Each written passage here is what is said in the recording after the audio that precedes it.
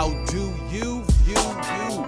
Today's guest is Chuck T from Rich City Studios, talking about the 10,000 hour program. Enjoy. Well, my name is Charles Chuck T. Turner. I am the owner and head engineer and also a music producer at Rich City Studios, located in Richmond, California. It's inside the Market Square Mall at 322 Harbor Way, Richmond, California, 94801. And I also own a company called 10,000 Hours of Music. And with 10,000 Hours of Music, I work with youth, giving them different experience in the music industry, in the audio engineering field. And our mission with 10,000 Hours of Music is to give low-income urban youth an opportunity to gain experience as musicians, audio engineers, recording artists, and music producers so they can pursue college degrees and careers in related fields.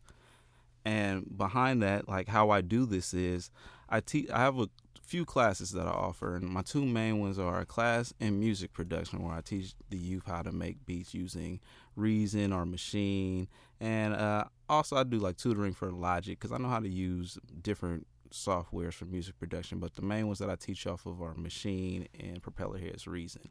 And another thing that a class that I do and I offer is an audio engineering class. And in this class, I take students from the beginning, from like really the science of sound, like what is EQing, how that works, how the actual ear and the brain connect, how that works when sound goes through the ear and travels to the brain, and how that what goes on there scientifically and medically. Because as quiet as it kept, a lot of people look at what I do because it's in the music field as, oh, well, that's music, and, you know, kind of anybody can do it. Just practice, pick up an instrument and do it.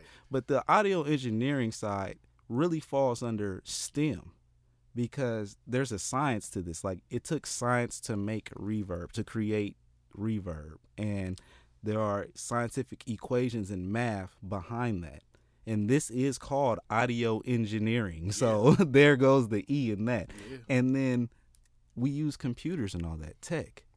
All the letters of STEM are here. Yeah. It's just received some bias sometimes because it seems a little simple, and then because who's doing it, right? And then it's become such an easy hobbyist task, and people overlook what's going on. It's like, well, yeah, me and my friend have a podcast, and it's like, bro, you're in the STEM world. Welcome. like who you do the producing on it, and you mix it and do all that, right? Well, you're in the STEM world, quiet as it's kept, and that's empowering, right? To people that you think your hobby is really being something that's real. That's real, and somebody will pay you for these things that you can do. Yes, and so I like to teach, like I said, low income urban youth because growing up, I mean, I'm from Oakland. My studio's in Richmond, and that's because my father is from Richmond. So my entire father's side of the family is from Richmond. My mom's from Oakland.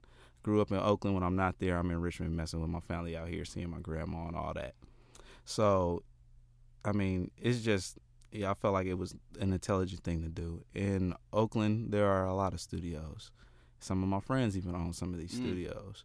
And with the market being just so saturated, Richmond just seemed like a good move because there are a few studios around, but you know, I just saw my niche and I created it, and I made myself affordable for up and coming artists. That's one thing that I like about the 10,000 hour.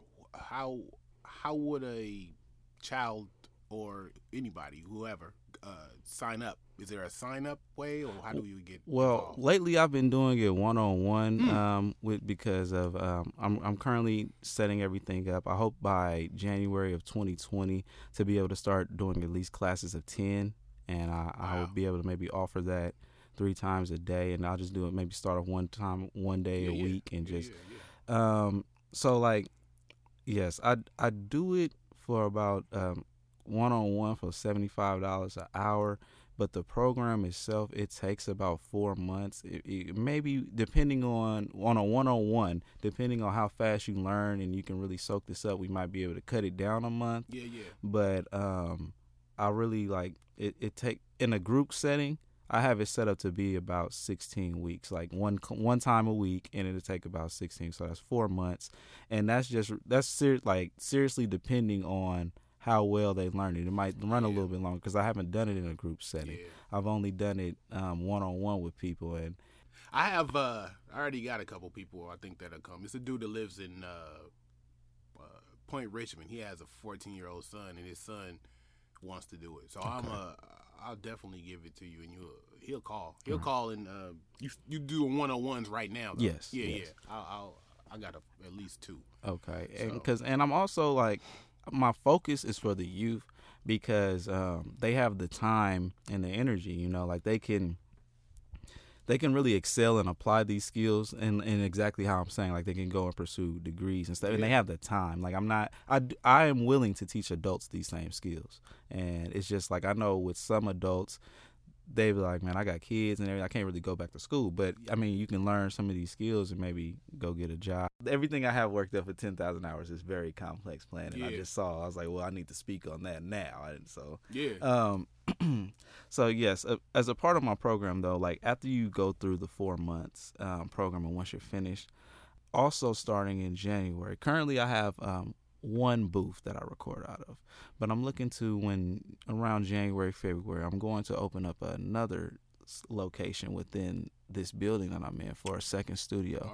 And when students finish going through my program, they will have a discounted access to rent out the studio, so that way they can start engineering and building their own networks and start, perfecting their own craft. Because one thing that has gotten me to this level where I'm at has just really been practice, trial and error. Because if you're not practicing that, back to like the STEM, the T part, if you don't have the technology, you're going to have a hard time practicing. Like you can have all the skills in the world, but if you don't have a computer to record at or to make your beat at or to do any of that stuff at, it's kind of going to get lost. I learned when I was in college, I took Arabic for 3 years and took Arabic with an Egyptian dialect when I was speaking it very well. But outside of class, I don't have any friends that speak Arabic. Yeah. So I lost it. You lose it. I did the same thing with piano. I was like, you play piano every day, get an A in the class, and then come home and don't play piano. You're going to lose it. Same with Spanish. Yeah, you're going to lose it.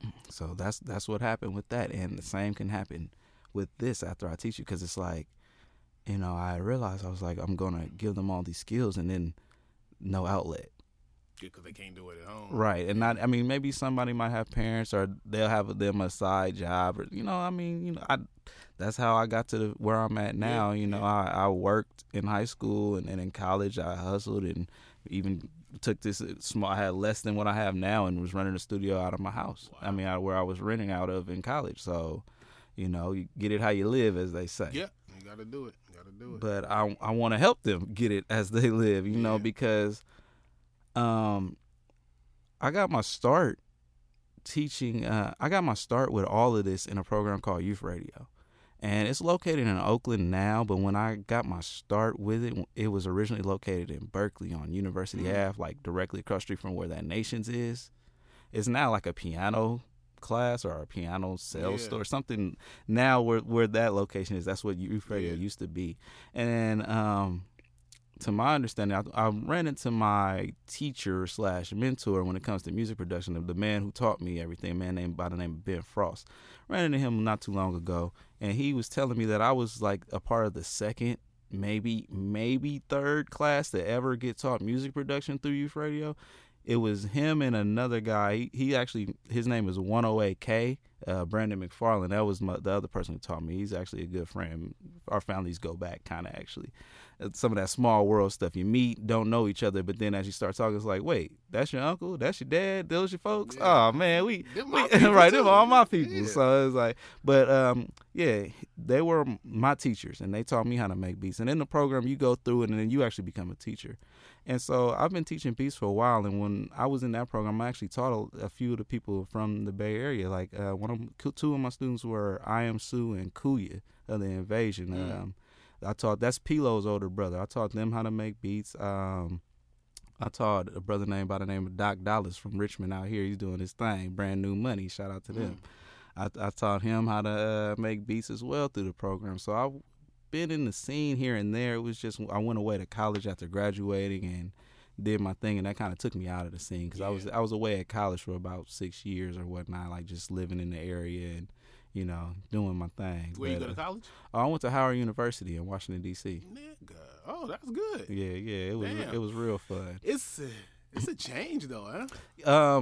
Because we technically still call that's East Coast. Yeah, it's like East Coast meets South all the way. Like, they got the Southern drawl in their talk somewhat, but I mean, it's still kind of East Coast fashion and East Coast style in a sense. But really, really though, DC got its own flavor, man. Like, really? Like DC got its own flavor. It's its own place. And I mean, like it's called they be like DMV, DC, Maryland, and Virginia.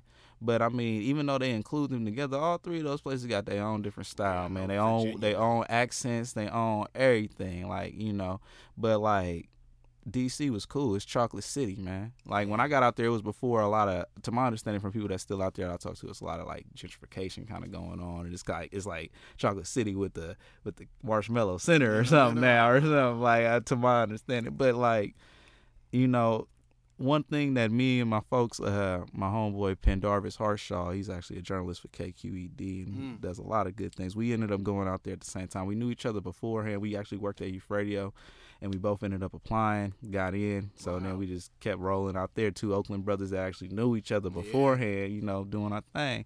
And one thing me and him used to always talk about was just how you look on a map. It was almost like Oakland and DC was kind of on the same line, like the longitude and latitude. It was like almost equal, like it's just a straight shot when you're on that plane going over there.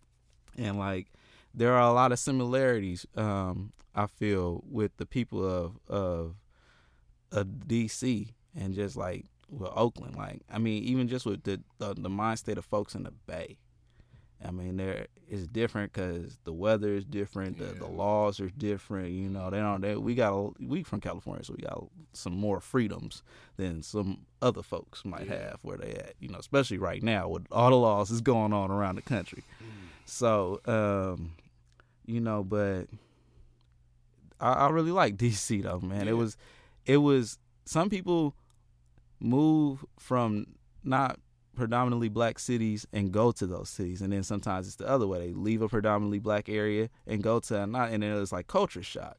Whereas with me, it was like I went from a city in an area that was mostly black but very diverse, the Bay. Yeah.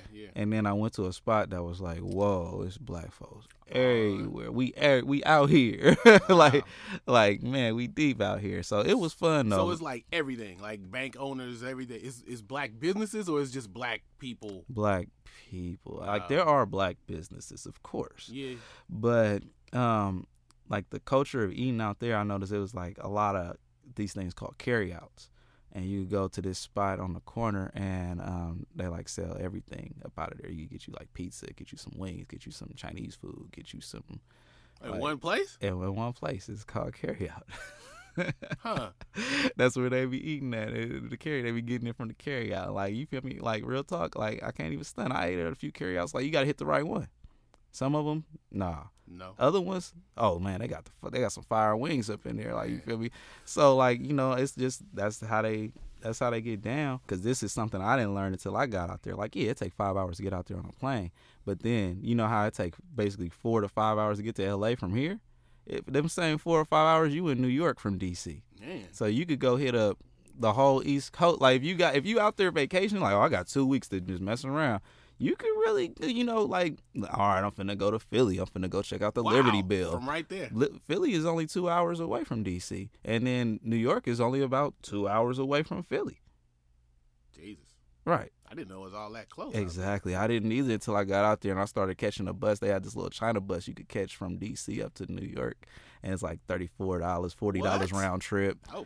Man, it was the most. It was like that's some real like cultural experience for just the life of being out there, because like you hop on this bus, it's like the idea of the mega bus, but it's like some family owned thing from some side, but like a side hustle for a family, and they just be picking up people and taking, because you get dropped off in like Chinatown in Brooklyn, and you know, they just be like expected it. Like the first time I went, it's kind of the thing like they expect you already. You know, they're like, come on, get on the bus. What you waiting on? We gotta go. Like, oh my bad, this is the bus, right? I'm not trying to like they got 3-4 buses. You got to figure out which one it is, but you hop on that thing, they get you there. Yeah, you know, it was for $40 round trip. I mean, you know, do what you gotta do. It was a cool thing. Like, I'm finna go to New York real quick. I go to sleep on the bus right at the right time, and then you wake up, you there. You know, go to your little room or link up with your peoples, take your shower, brush your teeth. Now you in the Big Apple. What's the move? That needs I think everybody should go. You should really travel. People, it's no way I should be this ignorant to stuff that's 5-6 hours away. I mean, you kind of, it's, you know what, speaking on that and speaking straight to what New York is, like to what everything just encompasses, it's funny. I was speaking to some folks to New York, that's from New York, some of my friends when I first got out there, and like my boy MJ, he from Brooklyn. I'm like, man, you know, all right, you from Brooklyn, so you ever? One thing I asked was like, you ever been to the Statue of Liberty? And then he was like, yeah, on like a field trip once. He's like, well, a lot of people don't go there from New York. It's just there. Like, you don't, it's like you kind of take it for granted. Kind of like maybe the Golden Gate Bridge. I haven't been to the Golden Gate. Right, exactly. And I was like, you know, because when he said that at that time, I had really never been to the Golden Gate Bridge. And I had to think about it. I was like, you know what? But that's what you do. It's just there. I like, why would I go? That's a bridge just for crossing. But, you know, like, I don't have any reason to cross that right now. Oh, no pictures of it. Right. But when you're not from that place, they really try to showcase the what makes it so special. The and then landmark, like and then like even when you go, like when I finally took some friends from out of town there, and I started looking at some of the things at the Golden Gate and reading like what really makes that bridge special in comparison to other bridges, I'm like, oh, this is like one of the 7 wonders of the world, kind of like, you know, like this is kind of amazing how they built this. Man. So that's crazy. You don't appreciate stuff until others appreciate it, I guess. But it go even deeper than that. So then I asked Brad about, like, you know, New York is a city, but it's broken up into 5 boroughs. I asked him about one of the other boroughs, and if he ever goes there outside of Brooklyn, he's like, nah, for what? And I was like, what you mean? He's like, for what? Brooklyn got everything that borough got. So why would I need to go over there to go? Like, if I need to go to a store or go hit some, I mean, Brooklyn got a place just like that. Like, that's how, and then, like, I realized, like, I'm talking to other people, that's kind of like the mentality. Like, I don't really need to leave Harlem because what I want is in Harlem or Manhattan. I could just go there. Or, you know, I don't really need to leave Queens. Like, I could go to the mall in Queens. I could go to the... Yeah. I mean, you're right. It sounds crazy. But then it makes sense at the same time. Because, I mean, like, you'll do it, like, as small as your hood is out here, you might do that in your own hood. Like, man, I ain't finna go to that store over there. I'm finna just go to this store right here. Yeah. And then be mad if that store that you usually go to don't have your stuff. It's like, bro, you could just go right. You know, sometimes people won't leave their hood. They just leave that. But that rubs me the wrong way, though. But, I mean, I don't know what that mentality is called. Because... we can't go to Hilltop. I mean, you can get a pair of shoes and maybe you can't even get a pretzel no more. But I mean, it's folks that I had a client come here the other day. He from Oakland, and he was telling his people like come through, and they was like, man, Richmond. They was like, and then I know some Richmond cats that they be like, man, I ain't trying to go to the town, man. Y'all brothers be turned up, man. I'm cool, and it's like. And then I like, but I know my situation a little different. Like I was telling somebody, I was like, man, when I go to Oakland, I'm seeing folks I went to school with. I'm seeing people I was in programs with growing up and everything. It's all, you know, love. And then I come out here. I mean, it's kind of like that because off of youth radio and some other things that I just been in and people I know. And like I said, my family from this side. Yeah. So I know the folks they know. Like, it's almost the same thing. But it's like, you know, it's a blessing because I do got friends that's really, friends and clients that's really with it. That can't, you know, it is parts of the planet that's sectioned off to them and they can't step over there. And you know, so I do appreciate that you know, I never been one to be having super funk with nobody, and it ain't never really been that serious with nothing. So that's a blessing, you know, because like Richie Rich said, don't nobody want funk. Like, don't nobody in their right mind want funk. You know, everybody act like they want. It's like, for what? It's harder to make money sometimes when you can't. It's a limit. Yeah, you know. Where do you see yourself in 5 years? If everything is, are you looking for partners? Are you looking for you looking for an artist? Are you looking for and really the Rich City Studios and the 10,000 Hours are like, of course, two things are part of the same plan, but they're really separate. Yeah. Rich City Studios is here so that way, you know, really up and comers or just even artists that just might be on a semi-tight budget can come and still get professional work done, because like I was saying, I went to Howard University and I graduated. I have a degree in this, and I've worked on some web series. I've worked with Richmond City Councilman Nimlis Johnson. I helped him win his council seat this year. I was helping him with commercials and helped him set up things. I've helped other businesses in this city set themselves up. You know, and it's just, Rich City Studios is just really here to assist the up and coming artists get their music out there and still get professional quality and somewhere they could trust in, you know. And like of course, I would like it to grow, and so that way it could put, because like I said, right now I offer just one booth, one studio space for someone to record. I'd like to be able to get some of my, like I said, some of the youth that I am teaching and working with to create an opportunity where they can work in other booths and other sections and get their money and engineer and do their thing and branch out on their own, you know, give them a platform to rise up from. But as far as 10,000 hours of music, like, yes, I would like to do exactly as our mission statement says, give them that experience and open up the door for them so they can choose where they want to go. Because I've even worked with some youth who didn't know what a sound recorder / sound mixer is. And for anybody listening who doesn't know what that is, when you're watching a film and you see behind the scenes action, that's the person holding the boom mic. That's a sound recorder.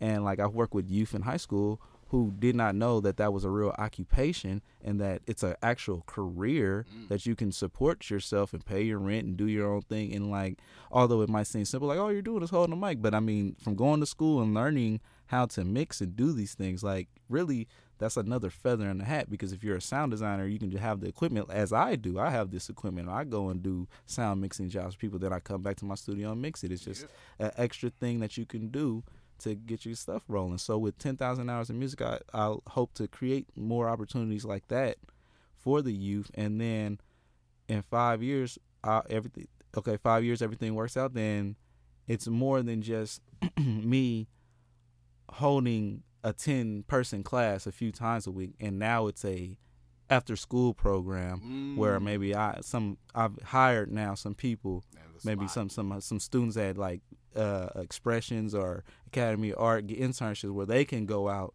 and teach the youth these in an after-school setting, and that way we're branching out. We're getting more youth this experience in the inner city. Like, we're giving them an opportunity, because there are a lot of programs that give youth experience in these things. So I'm not trying to act like I'm the first. Like I said, I came out of youth radio, and that's where I got my experience. There's a program, Rise Center, out here that does things. But what I realized is that no one's really offering the youth guidance, if for lack of a better word, in these fields. Like, it's like, this is how you make a beat, have at it. And then like some of them, you know, they practice and they get good and they sell some beats to some of the biggest local stars around here. And some people don't, but they still make beats, maybe become an EDM type of producer, or, you know, they find their own niche. But people are getting exposed to programs such as Pro Tools, which is an industry standard. And when you go to college, this is what you're learning on. And you can use so many things for this, but it's just like, I've noticed nobody really nurtures to that. And because I have the education and I have experience from just teaching at different aspects and different levels and doing it, I sat down and just created a curriculum that was like really step by step on carrying you through this. So that way, when you get to college, if you do want to pursue this, you'll have a good advantage, because I had that. And like, that's thanks to Youth Radio. Youth Radio showed me what Pro Tools was, showed me how to create a session and do certain things. When I got to college, some of my peers didn't know any of that. They didn't know, they had never touched it before.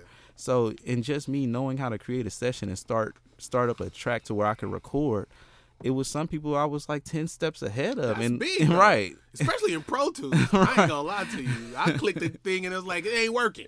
First time I had a Mac, I clicked it, it's like, because it didn't do anything. Right. You got to know what you're looking at. Yeah, Right. that makes sense. And That's true. like, That's true. And that little bit of knowledge, not only it gets you ahead of the game when you get to college, but like I just look at what I had, and I'm not thinking like, I'm not saying this from like what I had and I'm special. I'm looking at it really from what I had, and I'm just a regular dude. And anything I've done, anything that I look at like anything you've done, that's great. But I'm a man too. I breathe the same air as you, bleed the same way as you do. I could do it too if I apply myself, if I figure out the game plan, whatever, you know. Everything. It can be done. Like, you know, you're not that much of an anomaly, but I'm not trying to minimalize your success. Yeah. I believe that just by being there and being able to nurture the interest that some youth might have, because, like I said, I've worked for not just youth radio. I worked for a lot of different programs that have had music production or some type of audio engineering. They had a studio set up and the kids could come and record, but it was like a pacifier. It was like the kids could come and record. We need something to show our grantors. We want to have some beats done, but, you know, just make sure you have some beats done. But as far as that, I mean, you know. After that, yeah. And it's just like, well, there's a lot of skills here. And I'm not even, like, I was in one program where I only had 6 weeks. 6 weeks, you can teach somebody how to sit down and make a beat. Yep. But you can't teach them, like, again, the science of what's everything, like, and just the fundamentals, the basic fundamentals. Like, this is how we count a beat. This is how we count a measure in music. This is what a BPM is. Because a lot of people don't know. They have rhythm, but they don't know what a BPM is or how to count that thing. It's a lot of dudes we get in the session, they be like, is that 16 yet? Is that? Yeah. A lot of people that can't count. Exactly. I meet a lot of artists who come and yeah. they have trouble counting their bars, and they've been rapping since 10. Yep. They're like, that's not a 16. Like, bro, that's 9.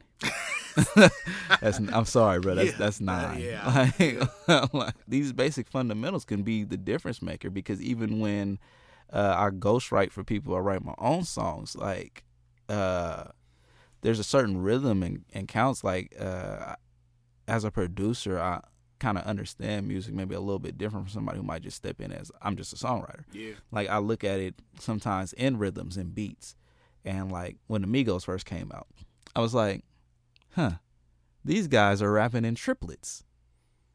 I was like, that is so interesting. I was like, they kind of tight for that. I never noticed that they rapped in triplets. Right. And I was like, these dudes rapping triplets. I'm like, that's raw. Like, that's super unique. Nobody's doing that. Yeah. Now people are doing it. Yeah. And I mean, but you know what? Like, you know, I guess people don't like the Migos because they're youngsters. Like, you know, they got on at like 18, 19, and it wasn't like, you know, some people feel like you got to pay your dues or like you didn't know. But like, straight up, them dudes is hot. They revolutionized the game. Like, by them coming in rapping on triplets, they busted open the game for people to just have all type of funky flows now when they hop on the track and like play with it and do all kind of stuff. So like, you know, like, they not the first, but they the first to be like, this is our style and this is how we're going to rap, and we're not diverting from this flow and this cadence. Like, you know, they...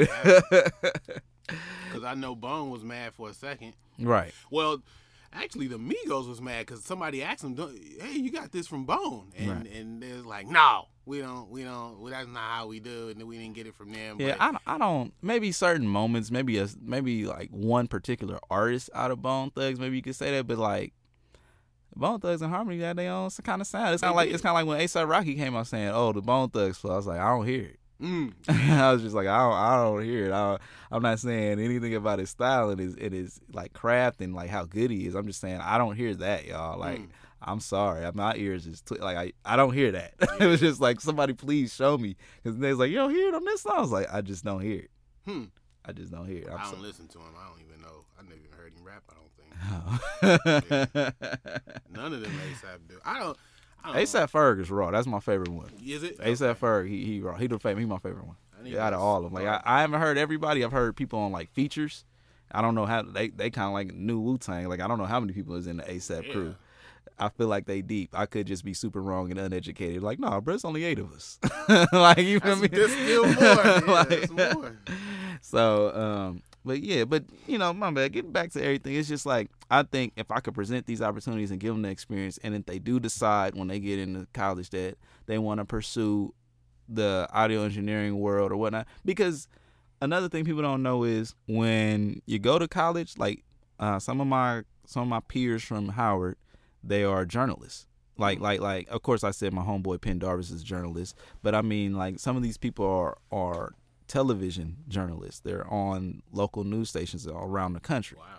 And one of the things they had to learn was Pro Tools when we were in school, because you're a journalist. You're gonna like we're recording this podcast. If you're gonna do a story, you're gonna record it. Because what you might do is go out on the field and catch a story. It's very noisy. It's a fire. Let's say you're recording something about a fire. Fire trucks going around. So you're not the sounds of outside are gonna get in the way. So what you need to do now is take this recording, go to Pro Tools, remove the audio, the original audio, and then re-record your own audio underneath it. So that way it's clear and crisp. Yeah. And that's why they have the van. That's sometimes what they do in the van. I did not know that. Right. Sometimes that happens. Like not every time, maybe because the sound is good enough from outside. You have to listen to it and know that it is good or not. And you need to know how to use Pro. Well, now there are other softwares out there, such as Audacity, which are a little bit more simpler to use and not as complex as Pro Tools. Right. Right. So but still, I didn't even know they use technology at all. Yes. I thought they was just throwing a mic in their face. Right. I didn't know that. Exactly. So So even if a child out there is like, well, I don't want to be sitting behind a board and mixing and mastering all day. I don't like rap. I want to be on TV. I want to be a journalist. I want to be, you still kind of need to learn this. So it's a helpful skill. Yeah, that's good. Because, and then even outside of that, you could turn this into like a side hustle. You can learn this and just be like, well, now I'm out here doing podcasts with people. Yeah. Now, you need somebody to fix your podcast, so you record it on your phone, bro. Email me the track. Wow. Yeah. And, all that. You can even do like if you got friends that rap and you young. It's kind of like I was at the barbershop. Barber was telling me, like, if you didn't never start off in the kitchen or the garage, man, I don't know what you was doing. And he's like, and he was talking about just how when he started in the kitchen and the garage, how he really started was cutting his homeboys' heads for like $5, $2. Yep. And another dude was like, yeah, my homeboy used to pay me $10 to cut my hair when he was practicing. Wow. And it's just that's like, real right right. there. And it's just like that. I mean, that could be how you quote unquote pay your dues and put in your early work. And just like, well, none of my friends really got any money like that because we all 12 or we all 13. Yeah. But we do got phones. We do have the beats that we want to use. We could maybe record this on our phones, have them email it to me. Because another thing that I plan to do is to have a kind of like a computer lab or like I guess that's the best way to say it. Kind of like how they have the co-working spaces and have a space available to where, you can come and just like mix or make a beat real quick and just pay a little fee for the day or pay a membership maybe for the month to give you access. So Pro Tools will be on every computer. Yes. Yeah. Because now with Pro Tools, you don't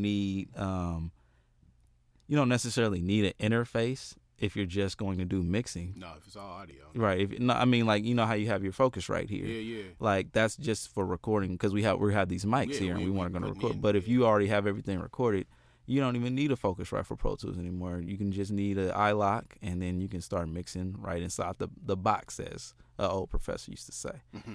And so, I hope to make that available as well, so that way people can come and just work on them. I want to really create an outlet and a space because what good does it do if, like, this is a situation where, I'm going to teach you how to fish, but we live in if I don't provide anything, we live in middle America and there's no river around. It's like, I don't want none of the seafood they got in this place. Yeah, I know. It's all shipped in. Right. So, I understand that. And when I like drew up my business plan and just my goals and everything and, prayed about it, it was brought to me like, I need to have this as well. Like it really is a disservice and a slight injustice to say, I'm here to work with low-income youth, and then say, well, I gave you all these skills. Go use them nowhere. Nowhere, right? It's like, come on, man. Like, what am I doing? I'm trying to see if CDs can make a comeback. Because some people, you don't think so? No, because I know someone who has about a 20 either a 2017 or it's a 2018 Fiat. Doesn't have a CD player in it at all. No, it's a brand new car that came with no CD player. So when they told me that, I was like, oh, it's over for CDs. It's over. I was like, it's over.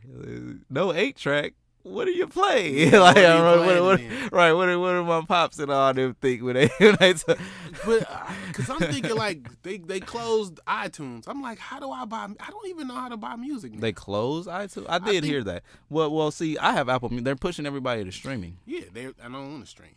I don't want to stream. It's people now that we do album covers, and you only have to do the cover. Right, you don't have to do the back. You don't have to do a back. You don't have to do an insert. You don't have to do. Niggas used to live. That's the reason. I used to live for inserts. Me too. So how do you get that back? As a producer, that's how I used to. Well, now you just gotta Google track lists and credits and stuff like that. Oh, jeez. But as a producer, yeah, that was like, I guess I'm gonna tell my age a little bit. But when I was in school and I was getting, working and everything, and I had money to start doing stuff, I used to every Tuesday go to Circuit City and hit up that new CD release that they do for $7.99, $6.99. You get the newest album. Man, I used to hit that thing up so much, like weekly. Like that was my thing. That's how I used to stay up on it. And yeah, I used to live for the inserts too, to see like, as a producer, I'd be like, all right, who produced this one? Who produced this one? You feel me? And then, but by having the depth of that actually opened up the door a bit for people to get ghostwriters. Because, like, one thing I used to always look at was, like I said, producers. But then, like, I'm fanboy, like, just being a fan. You feel me? It's like, oh, what's this rapper's real name? You feel me? So I used to always like look at the credits and be like, what's their real name? Like as I got older and started learning more, I used to be like, man, who are all these extra people? Well, I'm like, okay, I know Timbaland's real name, so that's Timbaland. He made that beat. I know Ludacris's real name is, and let me just clear it. I'm not just getting at Ludacris what I said, but I'm just giving an example. Like Chris Bridges, we know his name. Yeah. We know Timbaland, Timothy. Like we know these things. So then when you see somebody that you really know, Pharrell and Nasir Jones or something, then you see all these extra names next to, it's like, who are those? And then that's when you find out about extra songwriters, people that contribute. And they used to have to do it. Well, when they did it, if the song was a sample. So it would say like Isleys and stuff like that, but those names, right? When it's some other dude named, but now Shambaka Jones, you're like, nigga, this nigga Ghost wrote this, right? You be wondering who are these folks, but like I don't know, it's the business of making hits. But because the dude that it's crazy. So the dude that was ghostwriting for Drake put out an album and it didn't do much of nothing. Mm-hmm. What? Well, I mean, he not the sole ghostwriter for Drake. I just think he was like the main ghostwriter. Like Drake has other people that ghostwrite for him. It's like a think tank. So it's not. You still can't be a hit. You can be a hit maker and still not be a star. Well, you know what I mean. The front. Well, man, no, but what I'm saying is like we're not really privy to what he wrote nor how he wrote it. Like he could have said, I don't know, what's a good one? What's a line that everybody know? I don't know. I any other time I'd be thinking of rap lines all day, but right now it was escaping me. But I'm just like, let's say, I'm not even just saying Drake. I'm just saying like maybe something like Pimp C is say. Pimp C had that southern drawl in his accent that made his whole style what it was. So now imagine somebody else trying to say what Pimp C say, and they not from the South, like an East Coast cat, and he's not just like repeating the words like this is his favorite song. Like nope, he's about to come out like we never heard Pimp C before. Now he's about to come with Pimp C style. It's not necessarily gonna sound as good because it's not him. Or then again, let's say in another case, somebody does the reference track, but they don't have enough energy, or it sounded cool when they laid it down, but then the main artist who's going to perform this hears it and is like, with my voice and my style, I could go and elevate this and put it on a whole nother level. So I'm finna, and then that'll be the reason why that ghostwriter ain't selling his own CD. It's like, well, you don't have that, you don't have that energy that it's cool. The lyrics are there. The punchlines are there. It's just you're not delivering the right way. Delivering is part of it. Because I mean, it's like it's art. It is art. We could both paint a tree on, but we say which tree do you like? Two different trees. Christmas tree every day. Other people do a weed tree. So, right. Yeah, I understand. That makes sense. So, it's like no way to really call. I listened to a couple of dudes' tracks, Quentin Miller, and you know, I mean, he's his own man. I don't want to just be like, oh, that was weird. Because, like, when you listen to it, then since you got that information, it's like you're expecting the next. You're expecting, yep, this is Drake. Like, you're expecting to hear, like, just take his voice out and put Drake there. It's exactly the same. Yeah. Where there are a few artists who I hear and they sign artists to their label, and I hear certain songs, I'm like, it sound like he or she signed this artist to write for them. Right. You know, and because I can tell the Eminem verse when Dre do it. Oh, and well, I can tell, definitely. A Doc verse when Dre do it. Yeah, but I feel like the new rule of the game, man. I mean, I don't know. I don't want to be like I'm giving away industry secrets because I don't even know. But this is just a theory I have on this. I feel like people just sign. Like, you'll discover an artist who is hot, and then you'll like his talent, and then because people are sometimes a slave to familiarity and, you know, just hate change so much that they're not always ready for a new artist. So you kind of got to break them in slowly. And sometimes what I feel like be going on is those new artists who we hear and whoever they're attached to, those artists start kind of performing songs or maybe they even just buy a song off that artist and then deliver it like that artist does to create a lane for their style. And then when you say, hey, he sounds like, it's like, no, I was rapping like bruh. I was rapping like my little man's on the album. I got it, you know, I borrowed his style. This is him. This is how he come with it. How do you feel about that? I mean, that's cool to open up the lane for your boy if that's what's needed. I mean, I don't know. It just depends. Like, you know, the music industry is crazy. Yeah. Because it's the independent level and then it's the mainstream level, and each one calls for different moves and different players and different ways you got to think and look at things. Like, anybody that's a real music fan and ever followed a local artist who actually broke through, or just followed somebody who was small time and then they really got big, you'll notice how once they get kind of big, or when they release those albums that are meant for the whole world to hear them, they'll have like those, what I like to call international tracks. Like what's up with this beat? Or like, you know, like you know, it's like, what's going on here? This, as an African American, I find a little hard to relate to this whole delivery and this beat selection. Yeah. But then you look at the numbers on that song or where it's getting streamed at the most, it's like, now I understand. Like, you had to create something, because sometimes artists be big. Like, you know, they'll create maybe one song on their album and realize, like, oh, I just created a whole fan base out there off that one song. So let me make 2 songs like that now so they could ride with it and I get a show out there more often. It's a business. It is a business. It's a business. That's what I be trying to explain to people. It's a business, but you have fun in it. It's a business where you can have fun in it. But I think a lot of people, when they do what they love, they have fun in it. I got friends that work in the stock market, and they seem to be cheesing every time I see them, and it ain't always because of the check. You know, it's just like, that's what they want to do. That's what they like to do. I enjoy doing this. I have fun making music. I have fun creating. I have fun hearing somebody come to the studio and lay something down, and I'm like, man, that was hot. Like, you know, it's just great to see, you know, in a sense. I don't want to get too spiritual and religious on your listeners, but it's just great to see the power of God. Like, you feel me? Like, man, like, you come in off of nothing, like, and just like, even the chain of like a producer sitting there at his computer with nothing, just created this piece, and then you got it, and just off of what you heard, he was like, you know, I can kind of hear this, and then you create something that's not only just the fact that you created something, but it has this rhythm to it, and then it's relatable. People can gravitate to it. Like, man, that's amazing. You feel me? For people to be able to do that. Yeah, it's like the invisible connection in between all of us. Like, here's a dude all the way, like Gangnam Style. You know, Psy coming all the way from Korea. Yeah. The song wasn't even in English like that. Still took off. It was an energy. Hot, right? Energy, and hot is hot. Heat. You know, you drop that bomb, it's gonna blow up, man. I think Snoop did a remix. He did. Yeah. I mean, all that, like, you know, like Flip De Niro. Never heard of him. You drop that Leave Me Alone, boom. Everybody like it. Kids, I'm in the store, kids singing Leave Me Alone. Adults singing Leave Me Alone. I mean, it's a hot song. When you drop something hot and you get the right kind of promotion and you know, work them angles and you get out there and do your thing, then it's a possibility. And that's what I try to tell, you know, the youth I work with and even my clients. It's like, you know, it's more to it than just coming here and recording this song and then dropping it and putting it on your SoundCloud, or just dropping it on iTunes and saying, hey, here's my song. Because, like, when you go to Instagram and all that, you got 2,000 followers.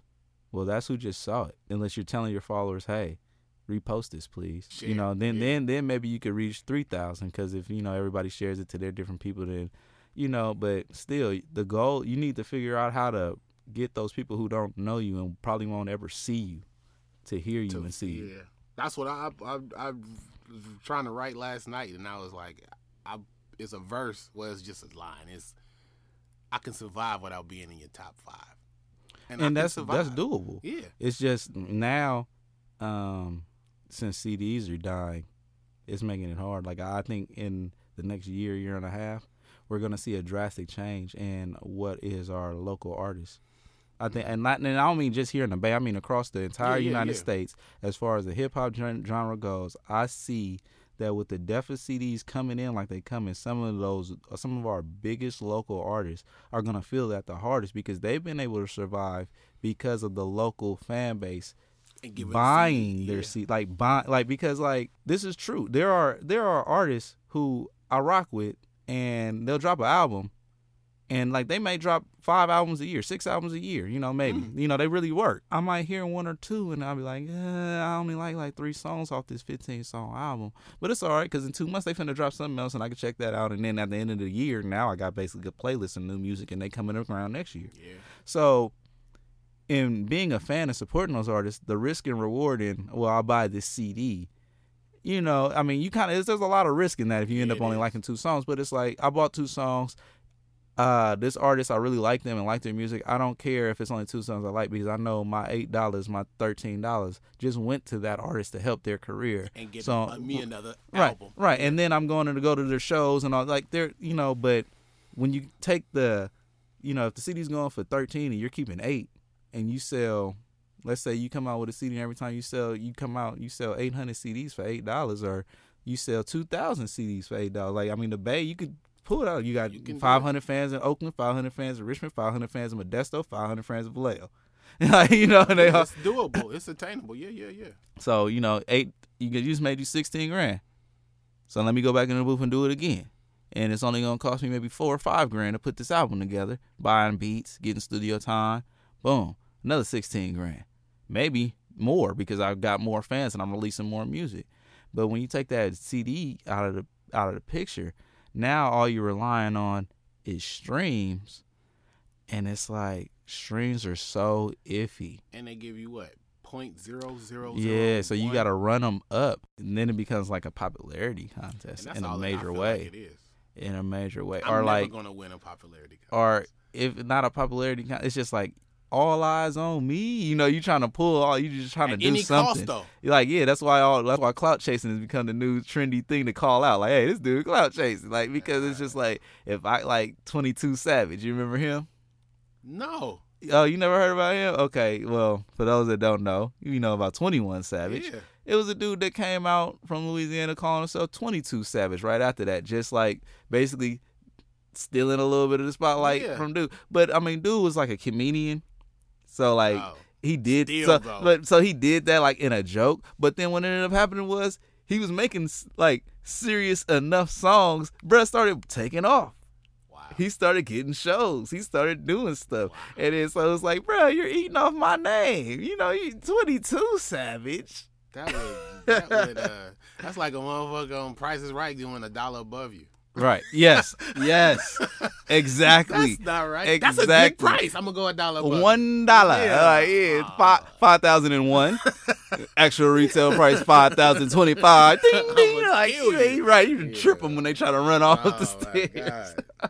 I don't know. Right. Like man. That. Come on, alter ego E41. Like what?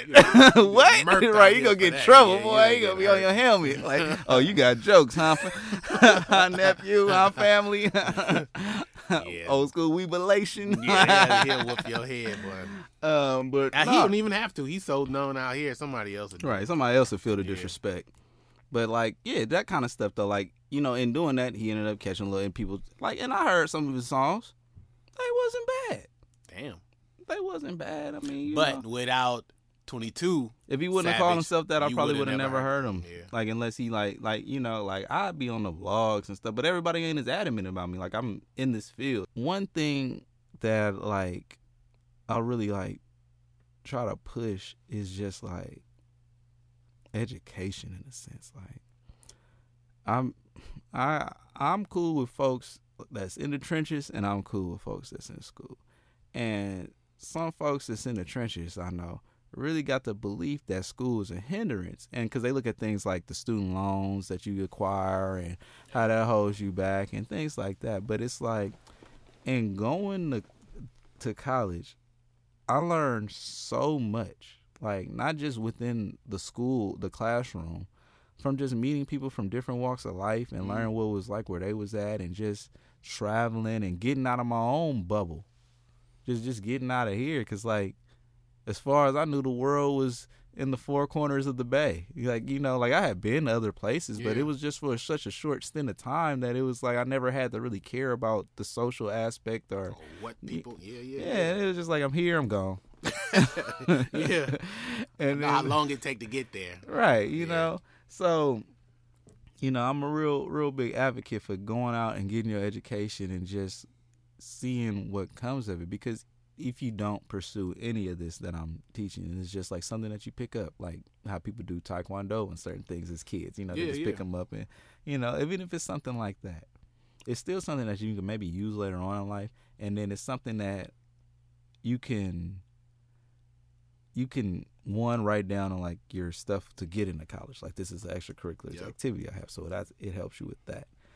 It's something that maybe you can lead to just a side job. Like, you could go get a job as a like setting up stage equipment. Like you could be an audio engineer, you know, doing that because you're familiar with the ins and outs. Because that's one thing I also teach. Is like, one day, one of my classes I have set up is when you'll come in, and basically I have all the components of what what's set up in a recording studio, but it'll be unplugged, and I'm going to teach you the whole audio signal chain of hooking up a studio. So if you ever go in one, you can work and you can go get a job somewhere now, because that's the aspect a lot of people, that's something I learned a lot of people don't have. Like, I've been in studios with people or working with people, and it's just like, bruh, this is unplugged. That's all you got to do. Like, what's going on? You didn't even look at that. Like, but they don't have the knowledge. Snatching stuff, and these are audio cables. You can't be pulling them from the wrong. I mean, just ignorant. Just like, and like, you know, people, it's so much negative stigma around the word ignorant and ignorance that it's like, oh, you getting at me. Like, no, I'm just saying you're not aware.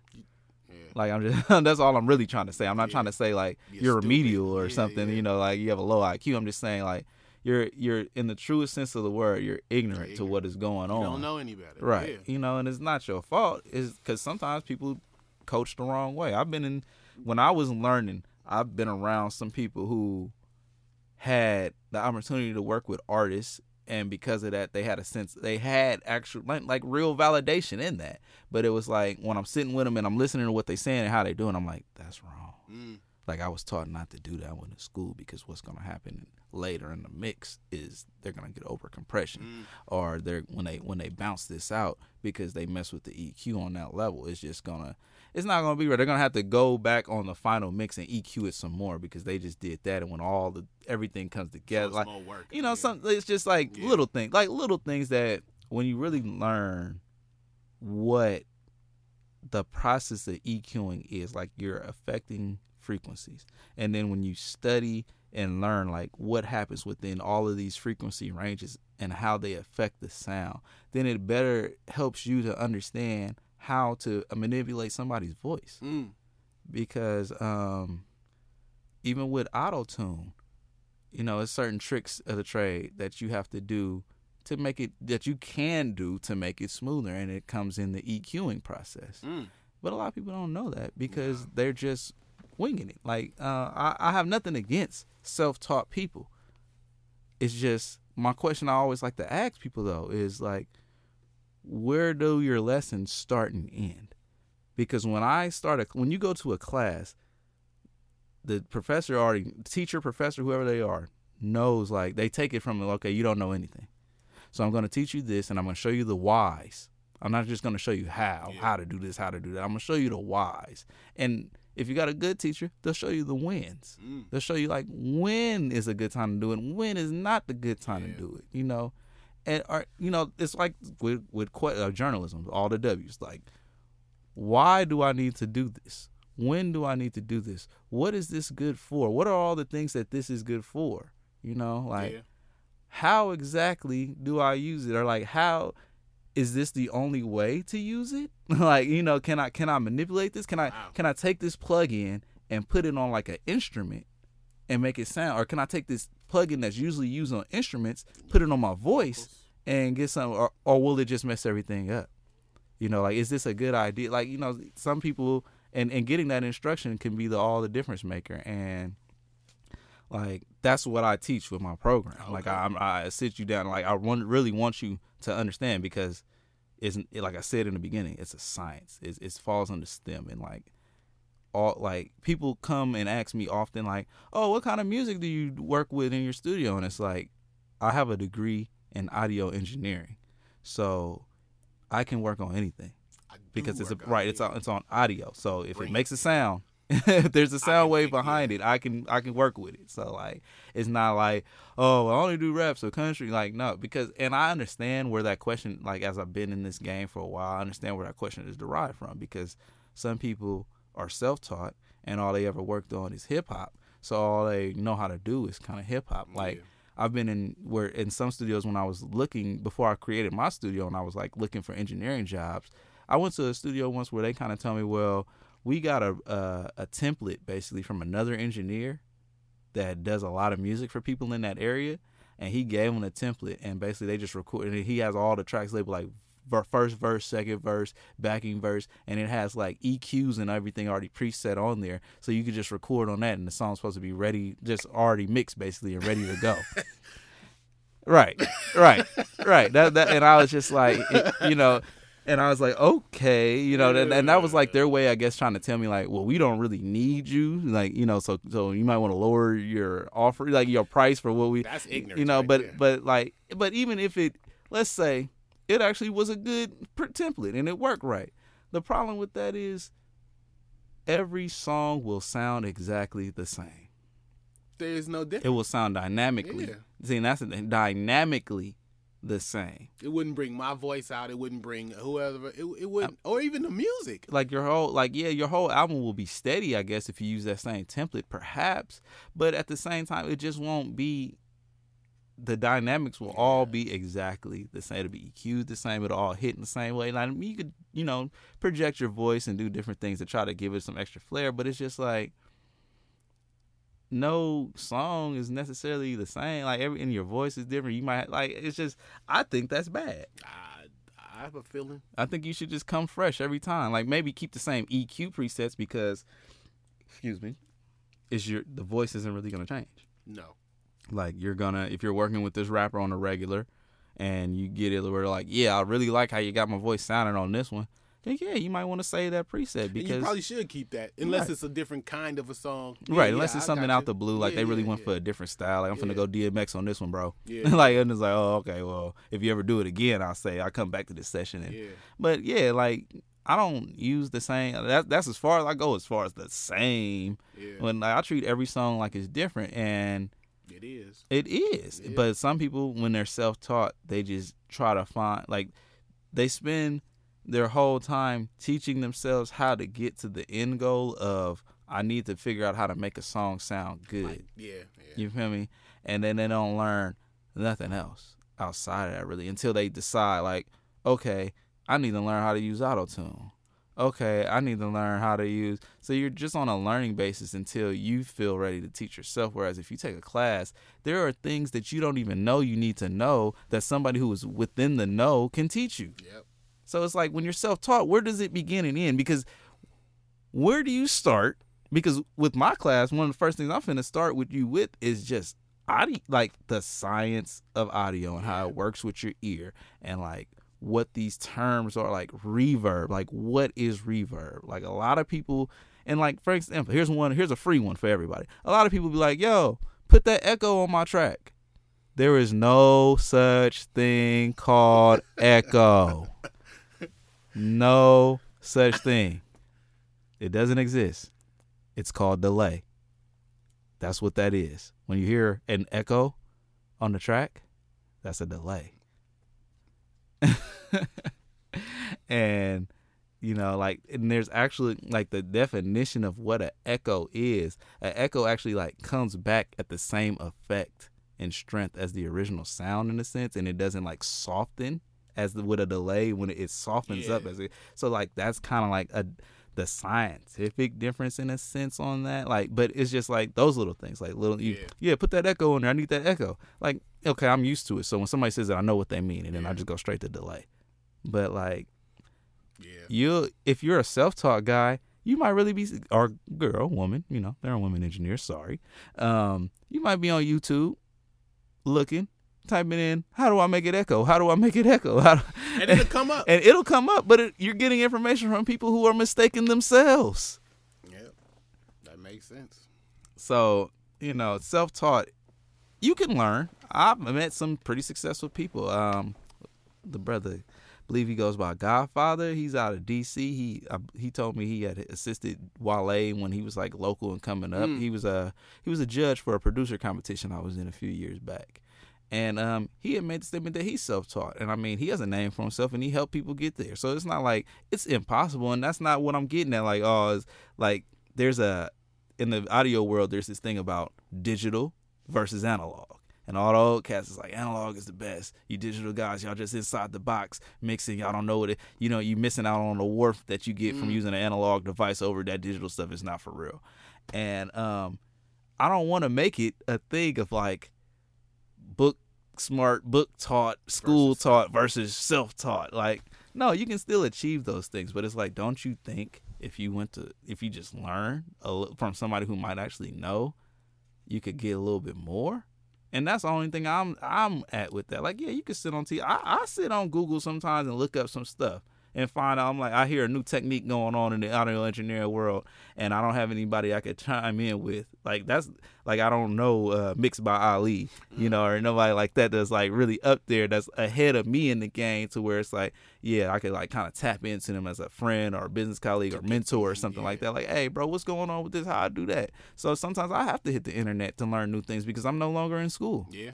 As far as the music programs go, it's just like a here, have at it. And then there's nothing like really like where if you take this law program, they're going to start showing you different laws and things. You're going to come out of there telling somebody like, well, in our state, it's a law that says this, and you'll be able to tell somebody something that they really didn't know, but that does apply to their life. Like somebody who is a real lawyer, like, wow, that was some really good information that you just gave.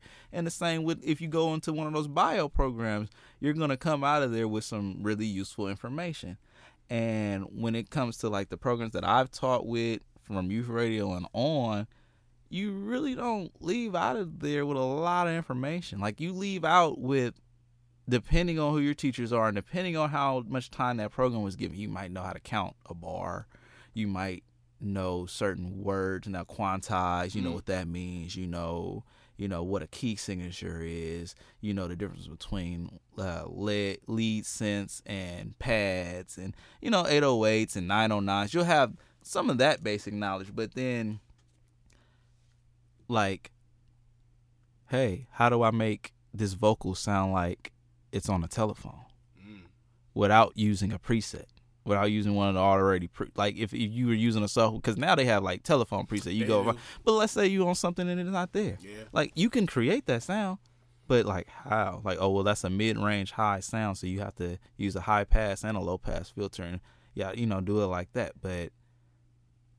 And that's something that could be helpful to somebody. They might be working on like an iMovie project or something and want to do something, because you get the little like EQ band, I think, in iMovie, and you can mess with your audio a little bit on there, I believe. So you could do a little stuff, and like with that knowledge you could take, but like nobody's really providing that kind of stuff. Like, oh, you don't want to do like some people don't even know that when you're clipping you should record it. Like, again, like don't run with that. It's clipping. Like, some people like they'll record it and run with that, and then it'll be distorted. It is distorted. Right, it'll be distorted, but they won't know. They won't know to turn the mic down, or they could be all up on the mic, like they're too close. I've heard songs like that. I'm like, well, why did you go with? You should have just recorded this again. But some people aren't knowledgeable. So. They're just like, well, I got the song down, and so. I got you. It's like these little tidbits of knowledge can be the difference maker, and sometimes are the difference maker in like a good project, a good song, and not. And if nobody's really nurturing these skills, these habits, this work ethic in you, and you really have it. And it's not a problem if you're a hobbyist, because everybody isn't going to be the next Zaytoven, the next Swiss Beats, the next everybody isn't going to just go there. And like, it's just the truth, because you have to have the passion and then a little bit of maybe like blessing. Because you have to have an ear, you have to have an ear for it, kind of. Like, now they got loops and stuff you can kind of piece together a beat if that's what you want to do. Like, but, in my opinion, if you just take a whole bunch of pieces, it's not really going to have much of a soul. It's like you didn't put nothing in on it. It's just like cookie. Right. It's going to end up sounding like a cookie cutter beat. Like, oh, this is what we always hear, because you're pulling sounds from what we always hear. Like, sometimes you can make something different, but it's just like, when I create a beat, or like even when I've been around other people who create a beat, it's like really like they created a mood, within, like that beat like really sits and stands for something. Whereas when you just piece stuff together, it's kind of like, this is just a sound. But I'm not hating. Get your money. We have a website, richcitystudios.com. You can also social media at Rich City Studios. RICHCITYSTUDIOS. That's on Facebook and all that.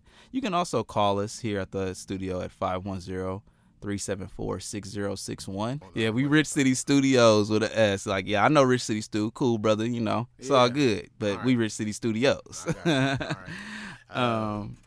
We enjoyed it, and I'll keep everybody updated. And I'm supposed to be recording. I like to record at the house, but I think I'll just come. But another thing for those who may be like that, you can always email us your work too. If you want to record at the house and then just bounce out the vocal channels, or if you record on Pro Tools at the house, you can send me the whole session. You can send me the session for that and the session for Logic, because I have Logic here, so I can bounce that out and mix it and fix it up for you and email it back. I'll do that as well. I have clients in Atlanta and New York who just email me stuff as well.